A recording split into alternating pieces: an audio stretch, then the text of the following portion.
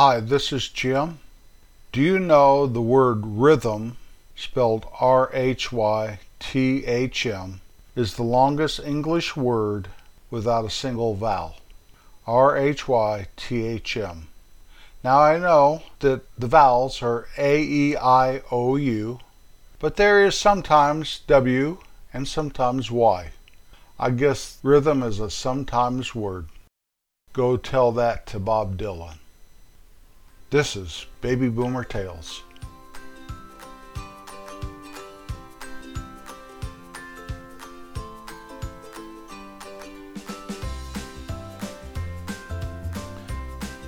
The columbine flower is a hardy perennial which propagates by seed. It prefers to grow in partial shade and well-drained soil. It will grow in full sun though. The Colorado blue columbine is this state's flower. Columbine was named for the Latin word columba, spelled C-O-L-U-M-B-A, which means dove. Columbines belong to the buttercup family. Columbines bloom in the spring. Columbines arrived in North America between 10,000 and 40,000 years ago. That's according to the U.S. Forest Service.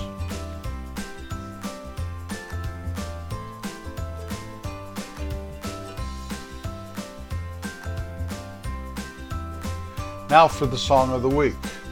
Our Song of the Week this week is Will You Love Me Tomorrow by the Shirelles. It was written by Jerry Goffin and composed by Carole King. It was originally recorded in 1960 and it made it to the #1 spot on the Billboard Hot 100 chart. It is notable because it is the first song by an all-black female group to make #1 in the United States. It's since been recorded by many artists, including Carole King, who co-wrote the song. I'd like to know that your love is love I can be sure of. In old times, before we had much technology that spread the news and special announcements around, or even before most of us had some sort of watch or clock, there was a man around town that was called the town crier. He'd walk around when he had something important to announce, like local news or national news when they could get it, or a special announcement, or even the time, probably on the hour. He'd ring a bell. Some of them would say, hear ye, depends on the place you lived apparently. And then he would announce, it is 4 p.m., Daylight Savings Time. No, not Daylight Savings Time. We all know that that's not true, although Daylight Savings Time started a long time ago. It was a brainchild of Benjamin Franklin.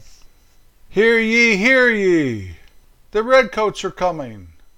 No, they didn't use those guys. They used guys like Paul Revere. Hear ye, the gang's all here, ba-da-da-da-da-da.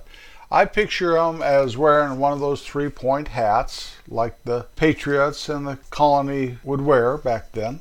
Walk around with a long coat, maybe a glove on that bell hand, ringing the bell, announcing the important facets of life. It's probably a very, very instrumental and valuable piece of society there, the town crier. When I was a boy, there was a restaurant in my little hometown, that little hometown that I speak about so often, that same one that's up in north central Rocky Mountains of Colorado, the little town that sits 8,000 feet above sea level. There was this restaurant called the Town Crier. I remember going in there. They had a big sign of a guy that looks just like what I said, with a 3-point hat and a bell, walking. It wasn't a neon sign, it was a painted sign. But I could just imagine, and why did they name this restaurant that? Well, I think I know why.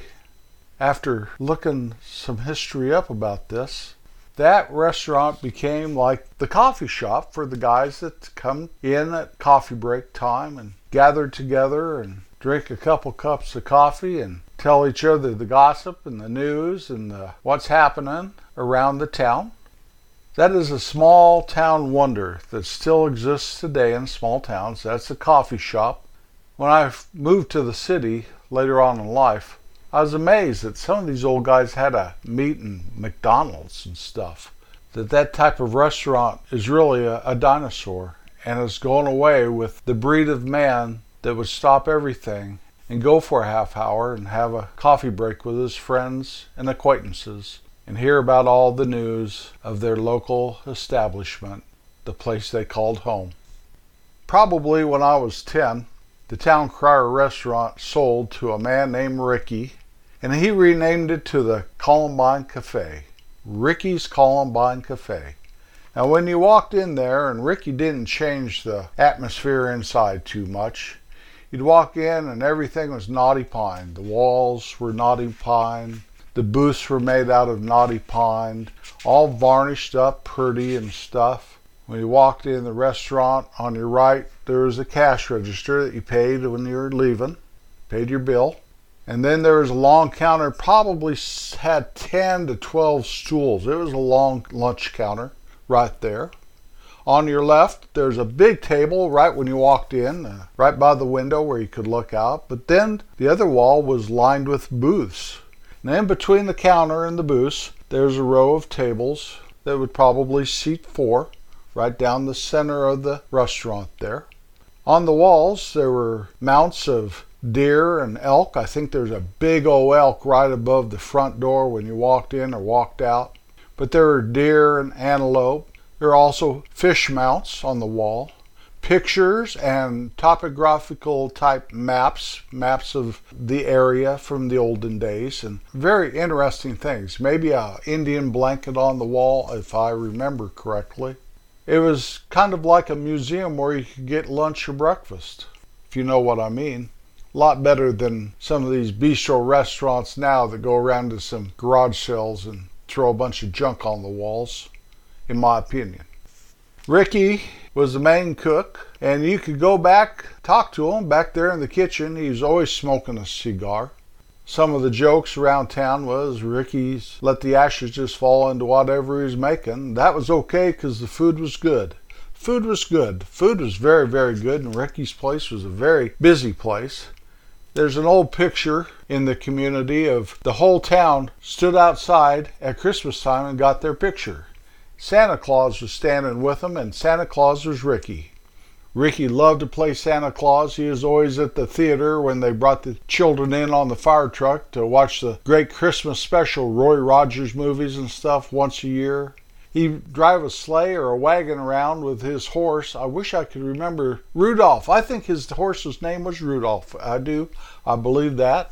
And ride around and give kids presents. Parents would buy the presents, give them to Ricky, and he'd deliver them like a day or two before Christmas. That was always really fun. Not every kid got to participate because not every parent participated, but we got some presents for a few years, and it was a thrill.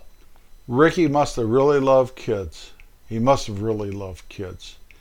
He used to drive around in his pickup truck, had a big old black lab riding in the back, and that dog would bark at you and thought it was great fun. Tragedy did strike that dog, and I felt sorry for Ricky because I know he blamed himself. Now don't get me wrong, I am for a dog riding in the back of the truck. Even though there's yahoos out there yelling animal abuse, I've had animals ride in the back of my truck before, dogs, and they love it. That's animal love, in my opinion. And I'll never accept that animal abuse they're riding in the back of a truck. That's just ignorance gone to seed as far as I can tell. Now, if you're going to get offended by that, I apologize for your offense. Can't we all get along? Can't we all get along? Come on, let's try to get along a little bit. Serious here, I want to get along. Can't we all just take a joke? Anyway, where am I? Ricky had this little farm outside of town, just right outside town, not far. And he had goats and sheep and, of course, old Rudolph the horse and probably chickens. I can't remember if there were chickens or not, but kids like to go there and look at the little animals and stuff. Ricky was a good guy. He was my grandpa's friend. My grandpa's pool hall was right next door to the Columbine Cafe. In fact, when Grandpa retired, he sold the pool hall to Ricky, and I do believe Ricky rented it out to Dorothy for a dress shop. Later, Dorothy bought the hotel next door and tore it down and built a nice dress shop there. But that building, both the old pool hall and the Columbine Cafe, are still there. Now, when Ricky finally retired, I can't remember the timeline of this too good. I apologize. I don't know why I can't. But Geneva and Mel took over and ran the Columbine. Never changed the name. And I don't know if it was before they ran the Beanery or after the Beanery. I really don't know. But what I do know is Mel made the best biscuits and gravy in the history of mankind. Now, some of you from the South might argue with me, and that's okay. I love Mel's. Guaranteed the best biscuits and gravy. But anyway, like they say, all things must change. All things must change. But the Columbine Cafe was headquarters for the coffee break coffee drinkers, mid-morning and early afternoon. Great place for breakfast and lunch. That's a fact. One of my favorite memories of the Columbine Cafe is one night I was still living at home. I must have been about 15. And we must have eaten dinner down there, and we were leaving the restaurant. And I don't know where I heard this. If it was on the radio when we got into the car. It was a snowy, cold night. But it wasn't bitter cold because it was snowing. It always warmed up to snow. Then maybe it dipped down to 30 below, you know. It was snowing. It was cold. Or if when I was leaving the restaurant, that's how my head has it. But the song Deep Purple was playing. Remember that by April Stevens and Nino Tempo? When the deep purple falls over sleepy garden walls. How can I remember that one scene? I know we all have snippets in our brain. Something will remind us of something. And that's when you say the Columbine Cafe, there's two things. That gathering of the townsfolk at Christmas, taking the picture. It became a postcard that still circulates around social media today, or the Deep Purple song playing.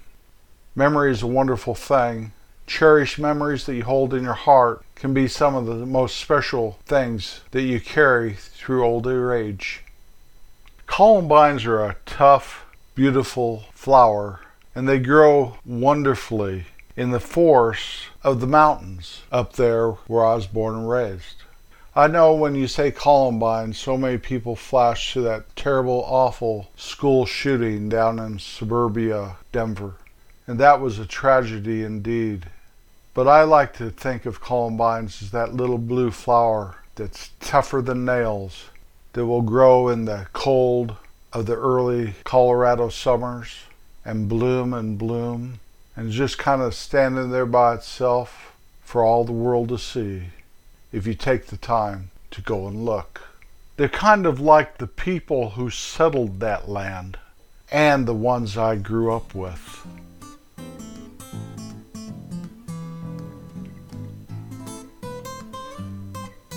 Kindness is indeed a choice we all have the ability to make. Be good to yourself and choose kindness. It will make your heart smile.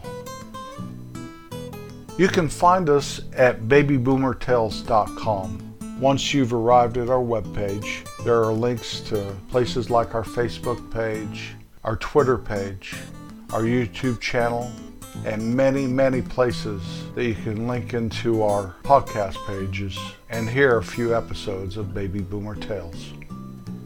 So I'm on the road again. I want to thank you very much for riding along today.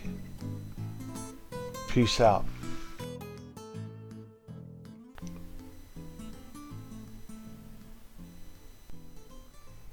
The Town Crier Cafe was built on Main Street in 1927. One of the older, still standing establishments in that little town up there in Colorado. And the big old elk that was stood above the door of that restaurant, if I don't have this wrong, which I don't think I do, was my grandpa's.